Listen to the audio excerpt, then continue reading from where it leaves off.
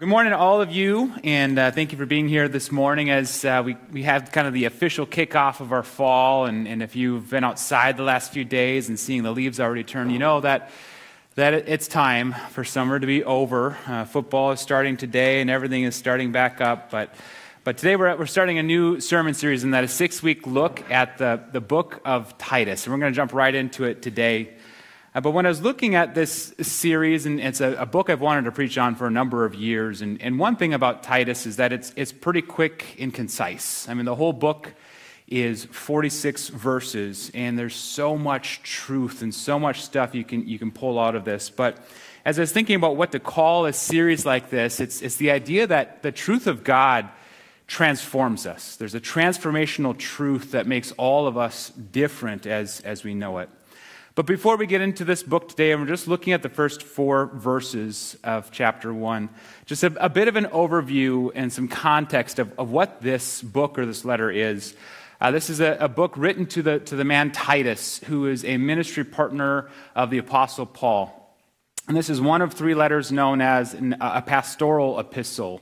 1st and 2nd Timothy are 2 of them, and then Titus is another, where Paul is really writing to this person who has leadership in a church or a variety of churches, and it's all about order and structure and how God's truth works in communities and in individuals.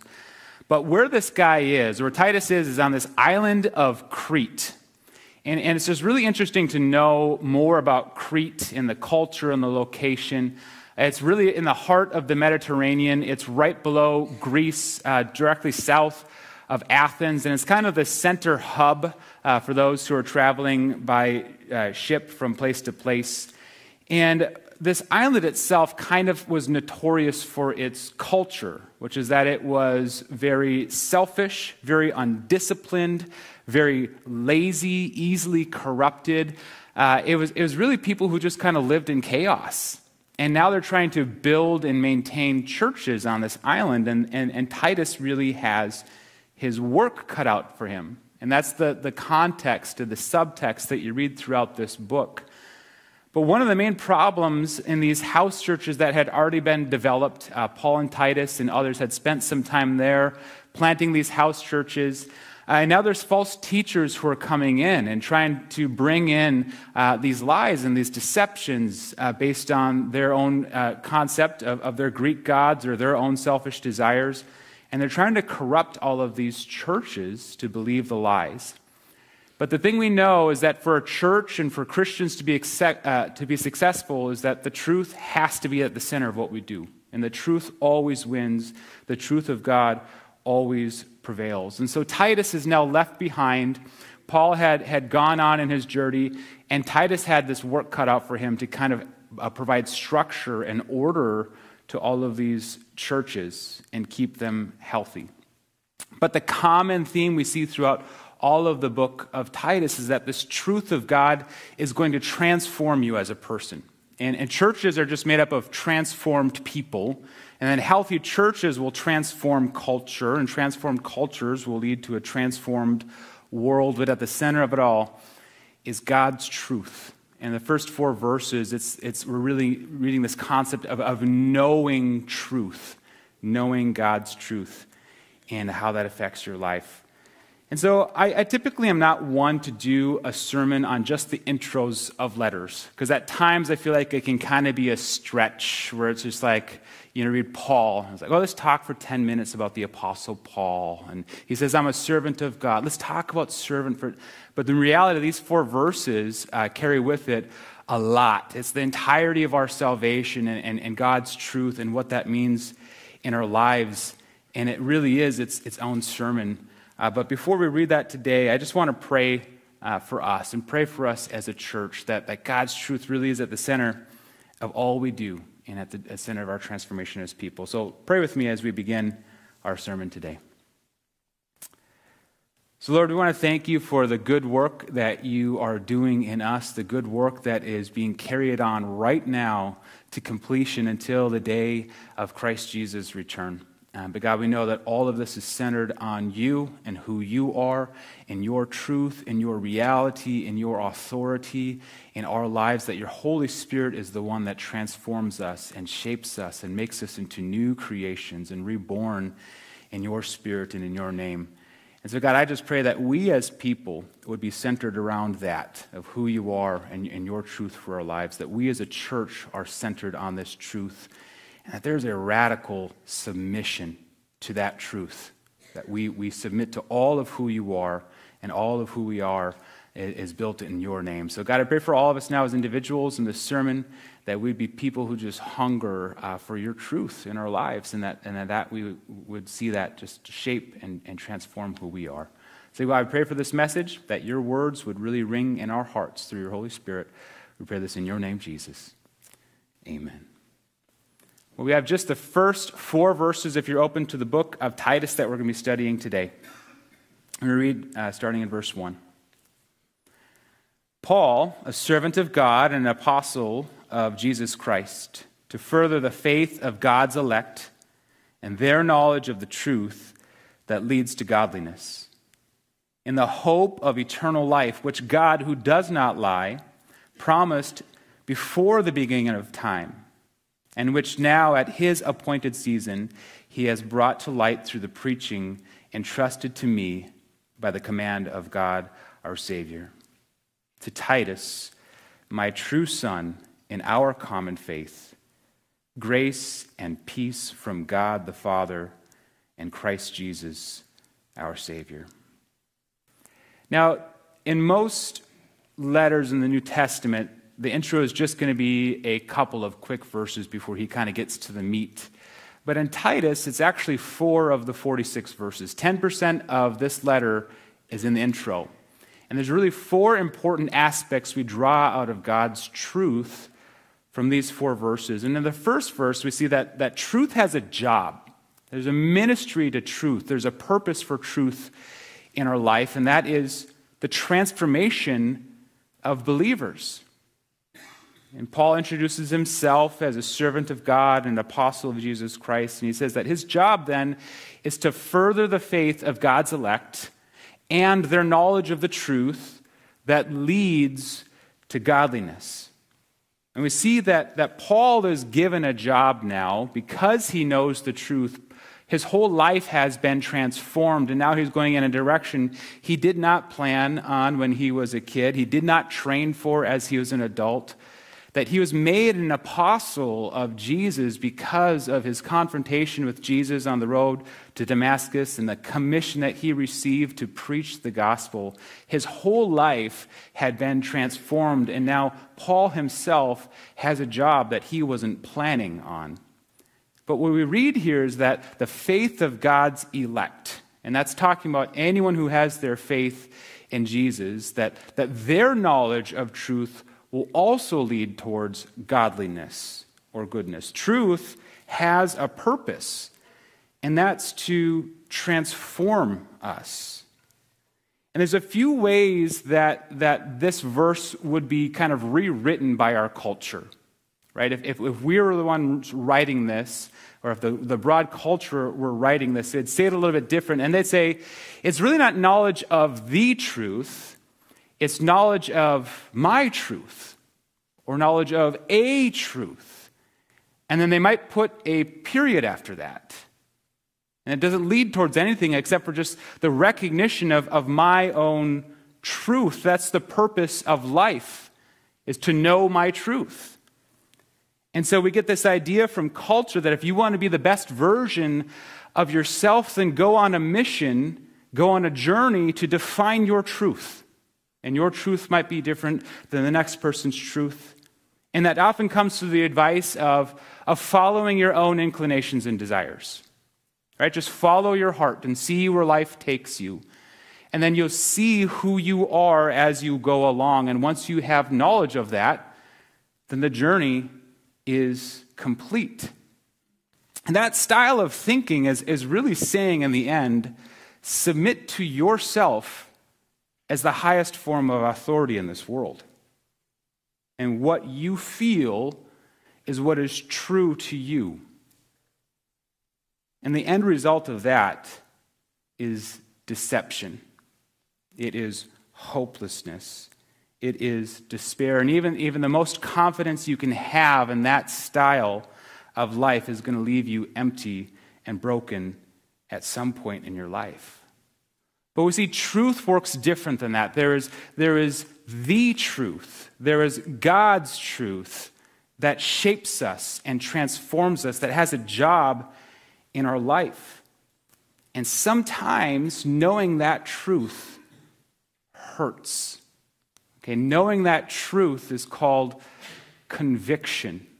All right, and it never feels good to be convicted, which leads to repentance, which leads to obedience, which leads to transformation. And so you can imagine this verse in the backdrop of the culture I just described on the island of Titus, where they were known for lying and deception and selfish living. Paul is saying the purpose of knowing the truth is to be transformed. And there's this obedience to that, even if it's different than your own desires, if it's different than your own inclinations. God's truth is the truth. And truth is not to be defined as people. Truth is to be discovered as people. God has truth in your life. And that's why, if you've been around throughout this calendar year, one of the challenges that we have set out for all of you is that we challenge you that every day you give 10 minutes to God in which you read the Bible and pray. And however you want to use that 10 minutes is up to you, but I believe firmly that every single one of us, no matter how busy we are, no matter what kind of job we have or how many children we have, you have 10 minutes in your day. I know you do. Spend 10 minutes a day knowing the truth of God. And then let that truth transform you and lead you into godliness as you grow to be like Him in that. Truth has a purpose. And it's not just growing in trivia, right? It's not just knowing the truth, but letting it transform you. And we use a curriculum called D6 for our Sunday school, and they just released a quote this last week that was perfect to share here. It said that we need to be teaching for the sake of transformation, not transfer of information. We need to be teaching for the sake of transformation, not the sake of transfer of information. And for all of us, as we learn the truths of God, let it settle deep in you, in your soul, and let it transform you. That's the purpose, that's the ministry of truth, is to shape you and make you new. And Paul moves on then into this next idea of truth, that there's a message embedded in the truth of God, and that is hope. That this message, this truth, knowledge of the truth that leads to godliness, that we have this hope of eternal life, which God, who does not lie, promised before the beginning of time. And for us English speakers, the idea of hope is sometimes hard to understand because it's watered down in our language. We think of hope synonymous with wishful thinking, right? Fingers crossed kind of stuff, where you might say, I really hope it snows on Christmas this year. Right? I really hope my friend calls me. Or I really hope the Vikings win the Super Bowl this year, as Phil had alluded to. Now there's obviously then some foolish things to hope in. But hope itself in the Christian context is this unfailing confidence, this assurance that no matter what you're facing in that day or in the season of life, that you know that God said it, and if God said it, He won't lie. And that if He promised it, it will happen. There's a hope that we carry in all of this truth. All of truth is wrapped up in this idea of hope. And though we can make promises, and our promises often fail or have to kind of be restructured as we go, God's promises remain absolute.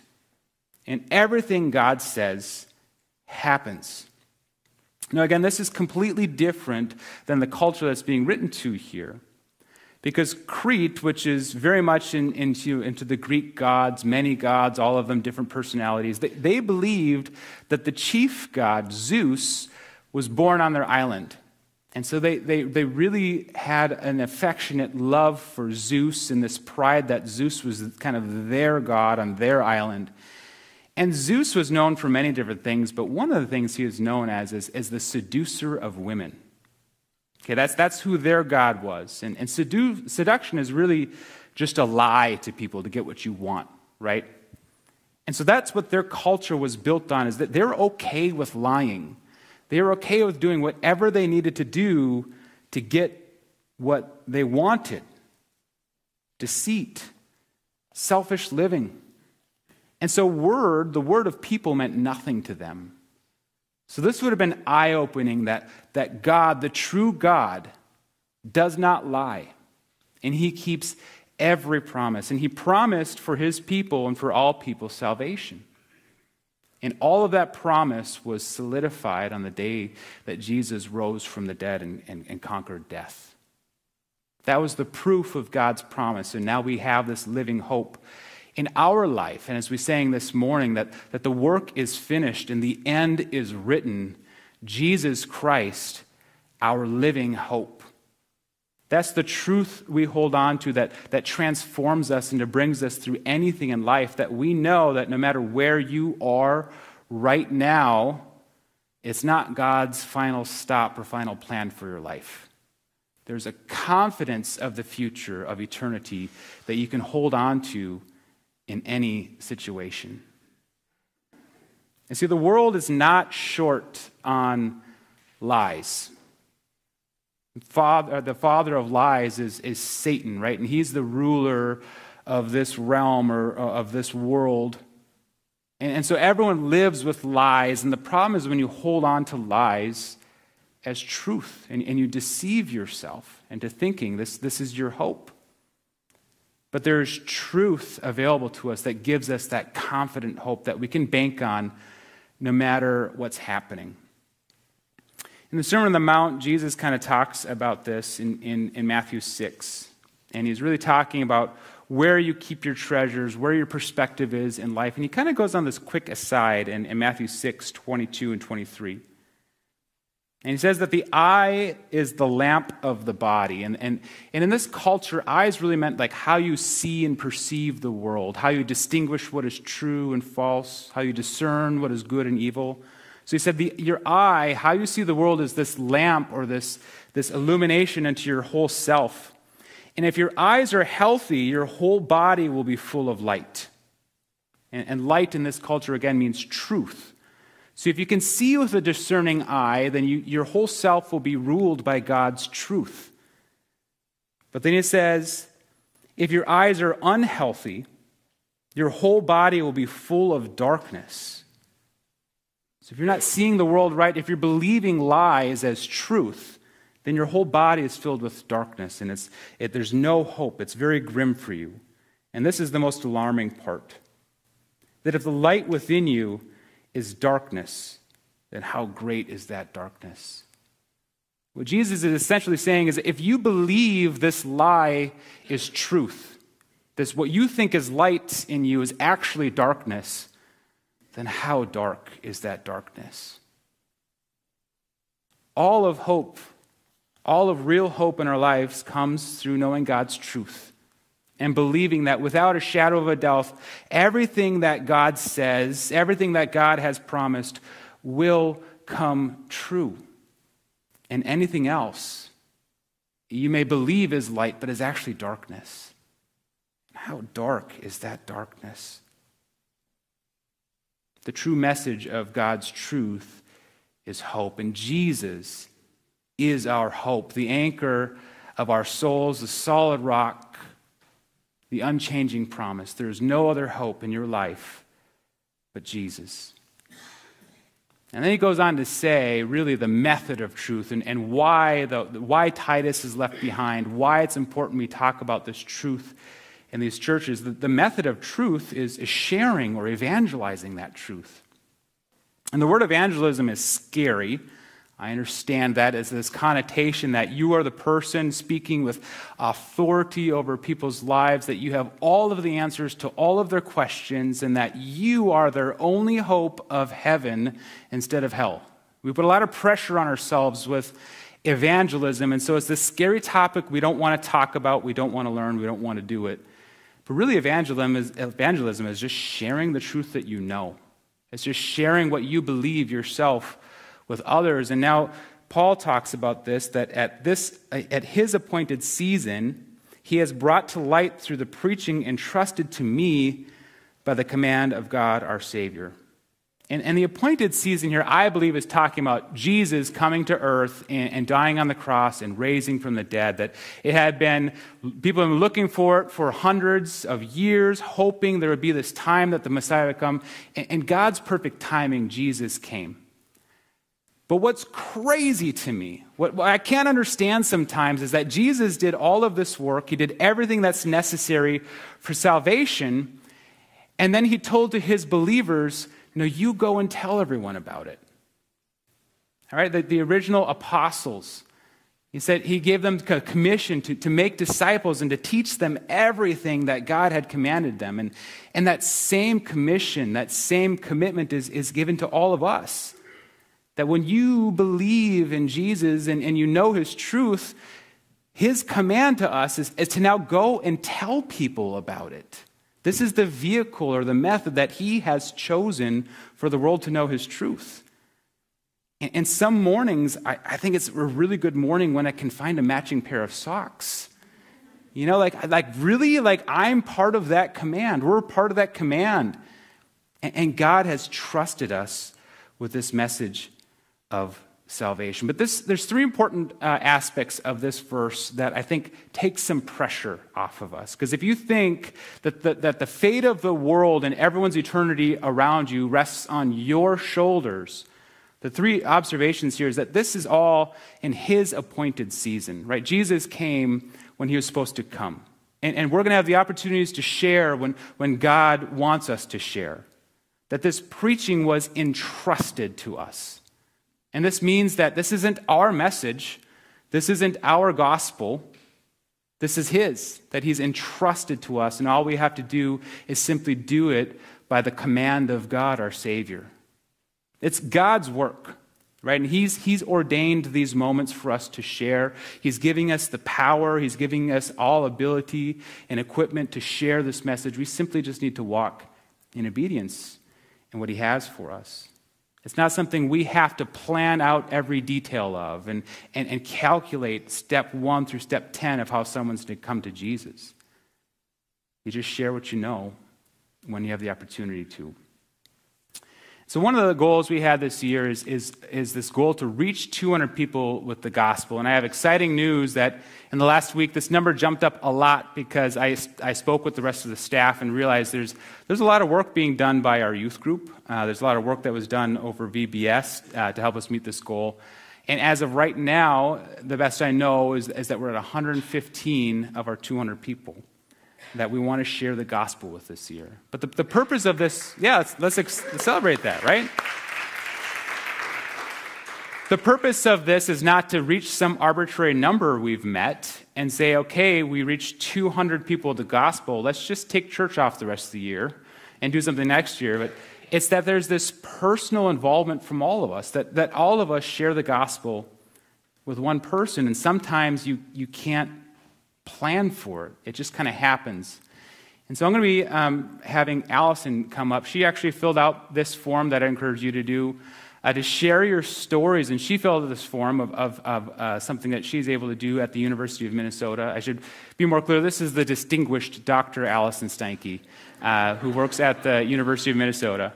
And so she had an opportunity to share the gospel with some of her colleagues in a way she didn't plan, but she was just obedient to what God had in the moment. So Allison, if you want to share for us. Yeah, I'd love to. So I've been inspired by my women's Bible study here, the Zoom women's Bible study. I see Penny here. I know my mom is watching, other members online right now, and others in the building too. But this is an invitation to invite all of you to join a Bible study. I know we've said it so far this morning, but this wouldn't have been possible without their encouragement and support, because this past March, we had been sharing about the Reach 200 goal, kind of praying for each other, encouraging each other to share. And so I was invited to a social event at the University of Minnesota's campus club with some colleagues. And we had a great couple hours together just talking about students and classes and research. And then when we were saying goodbye, one of my colleagues had just been diagnosed with cancer. And so I'd actually had the women's Bible study pray for him and his family. And so I decided to tell him, we've been praying for you, and I want to let you know that I'm actually leaving this event to go to my Zoom Bible study where there's going to be 12 women praying for you again tonight. And so you are covered in prayer, and we are hoping the best for your outcomes. And he was like, wow, well, I'm so blessed. Like, thank you for that gift. And he asked, what are you going over in Bible study tonight? And I was like, the book of Romans, actually. I'm leading tonight, so if you could wish me luck, that would be great. And I wish it had been something more light and fluffy like the Gospel of John, but I do appreciate the book of Romans because it's a well-constructed legal argument that's actually been used at Harvard Law School as how to articulate a best legal argument of all time. And he said, well, what exactly are you talking through tonight? Like, what does the book of Romans say? And I was like, this is my moment. What does the book of Romans say? And I paused and looked around. There was 3 of my colleagues listening intently. And I said, well, in my mind, where do I start? Do I start with that encouraging verse from Romans 12 that I can't think of right now? Do I go to Romans 1 and start the Romans Road, which is like the most depressing chapter of the Bible of all time? And I was like, Lord, lead me. And so I had to do the Romans Road. And I said, actually, the book of Romans starts by saying that humankind is no good at all and can't do any good apart from Christ's grace and God's goodness. And they kind of looked at me and said, what else does the book of Romans say?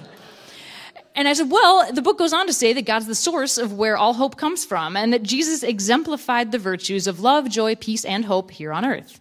Well, those are great virtues, one of my colleagues said. Yes, and I went on to say that Romans most importantly shows us how Jesus' selfless sacrifice on the cross is a model for how we can selflessly and sacrificially serve others. And the conversation just totally died in the water. And they were like, okay, well, let's go find our cars. I think the elevator's over here. So it's been fun. Have a great study and great to see you. And my heart just sunk in my chest because as a woo extrovert, I was like, oh no, did I not do it right? Did I do something wrong? Are they ever going to talk to me again? But I knew I was obedient to share what I needed to in that moment. And on my drive home, I called my husband, Chris, and was like, Chris, I just had a moment to share the gospel. And I think I totally fumbled because they had no follow-up questions about the cross. I didn't even get to share about the resurrection, which is the greatest news of all. And I went to the Bible study and shared with the women again as well. And they encouraged me to say, Allison, the gospel is like opening a pickle jar. You helped twist it just a little bit. And down the road, you never know kind of what seeds were planted from your conversation. And God opened that door. You walked through it. You were obedient. Praise the Lord. And so I still pray for my colleagues regularly. I actually talked to all 3 of them on Friday. And so I'm happy to say that I still have the ability to connect with them and pray for them and share life with them. And it's just a blessing to have the women in the Bible study. We'll start up again in a week together and see kind of where we can go if we can even beat that 200 number. But that's pretty much all I have to say about that. And thank you all for being inspirations and encouragements to me.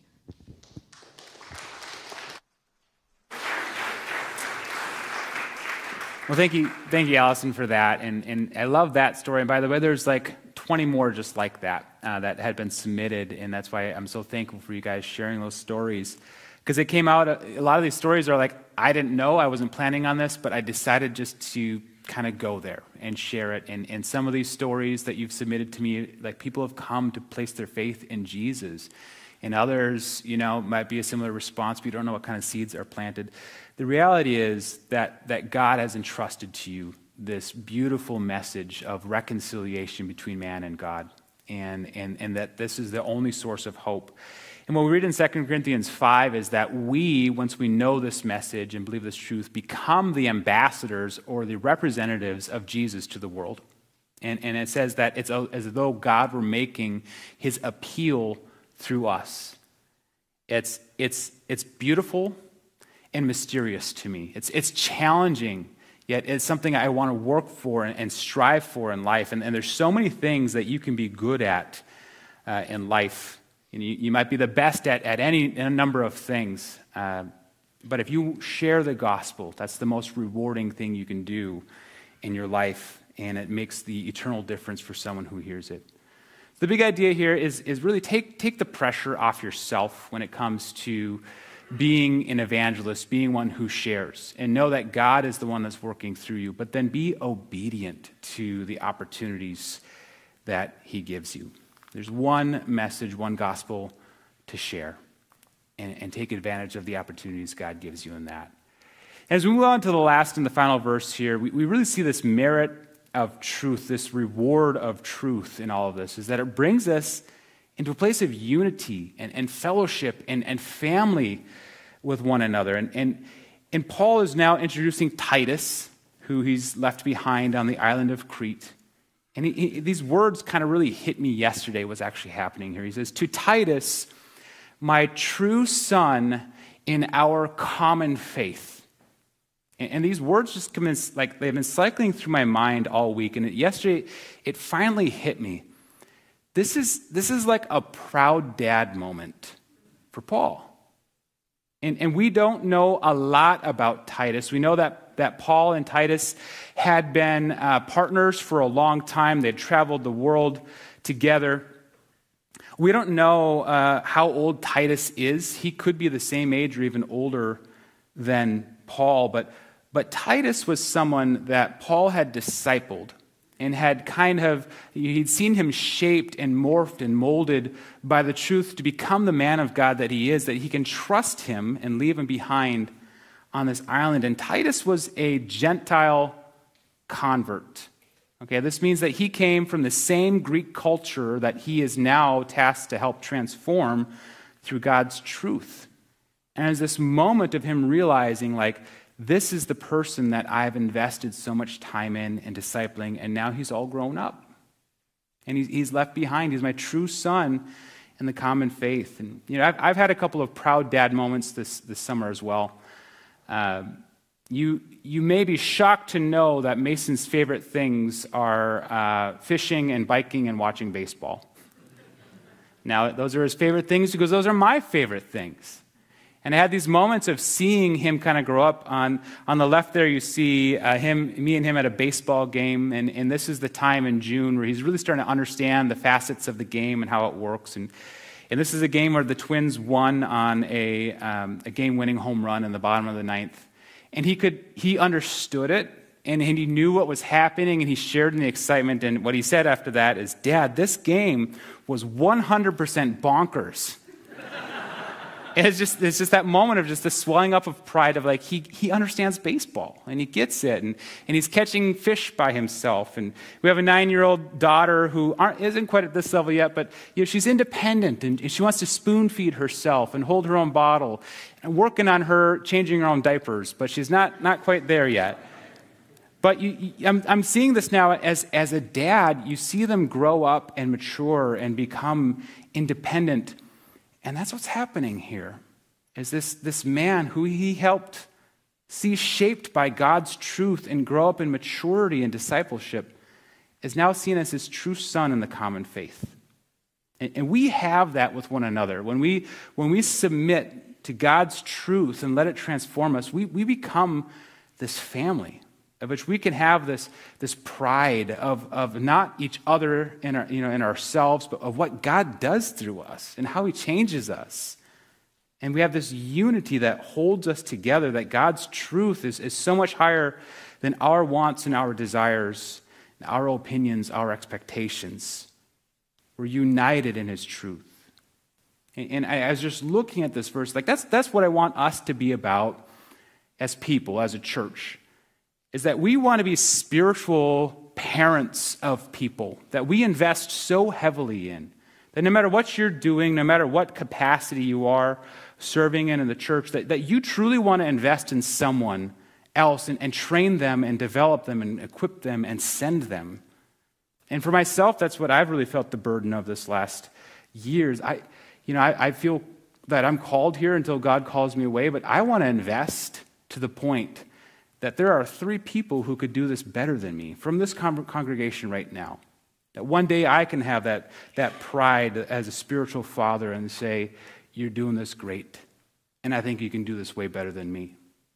That should be our lives as Christians, is to know God's truth and then to invest so heavily in those around you that you can have that proud mom, proud dad moment. Like, wow, they've really grown up in the Lord. And I think they're going to do this better than me. And I'm so joyful about that. Truth transforms us, but it also unites us around this beautiful purpose, this beautiful calling that's higher than any of the rest of us.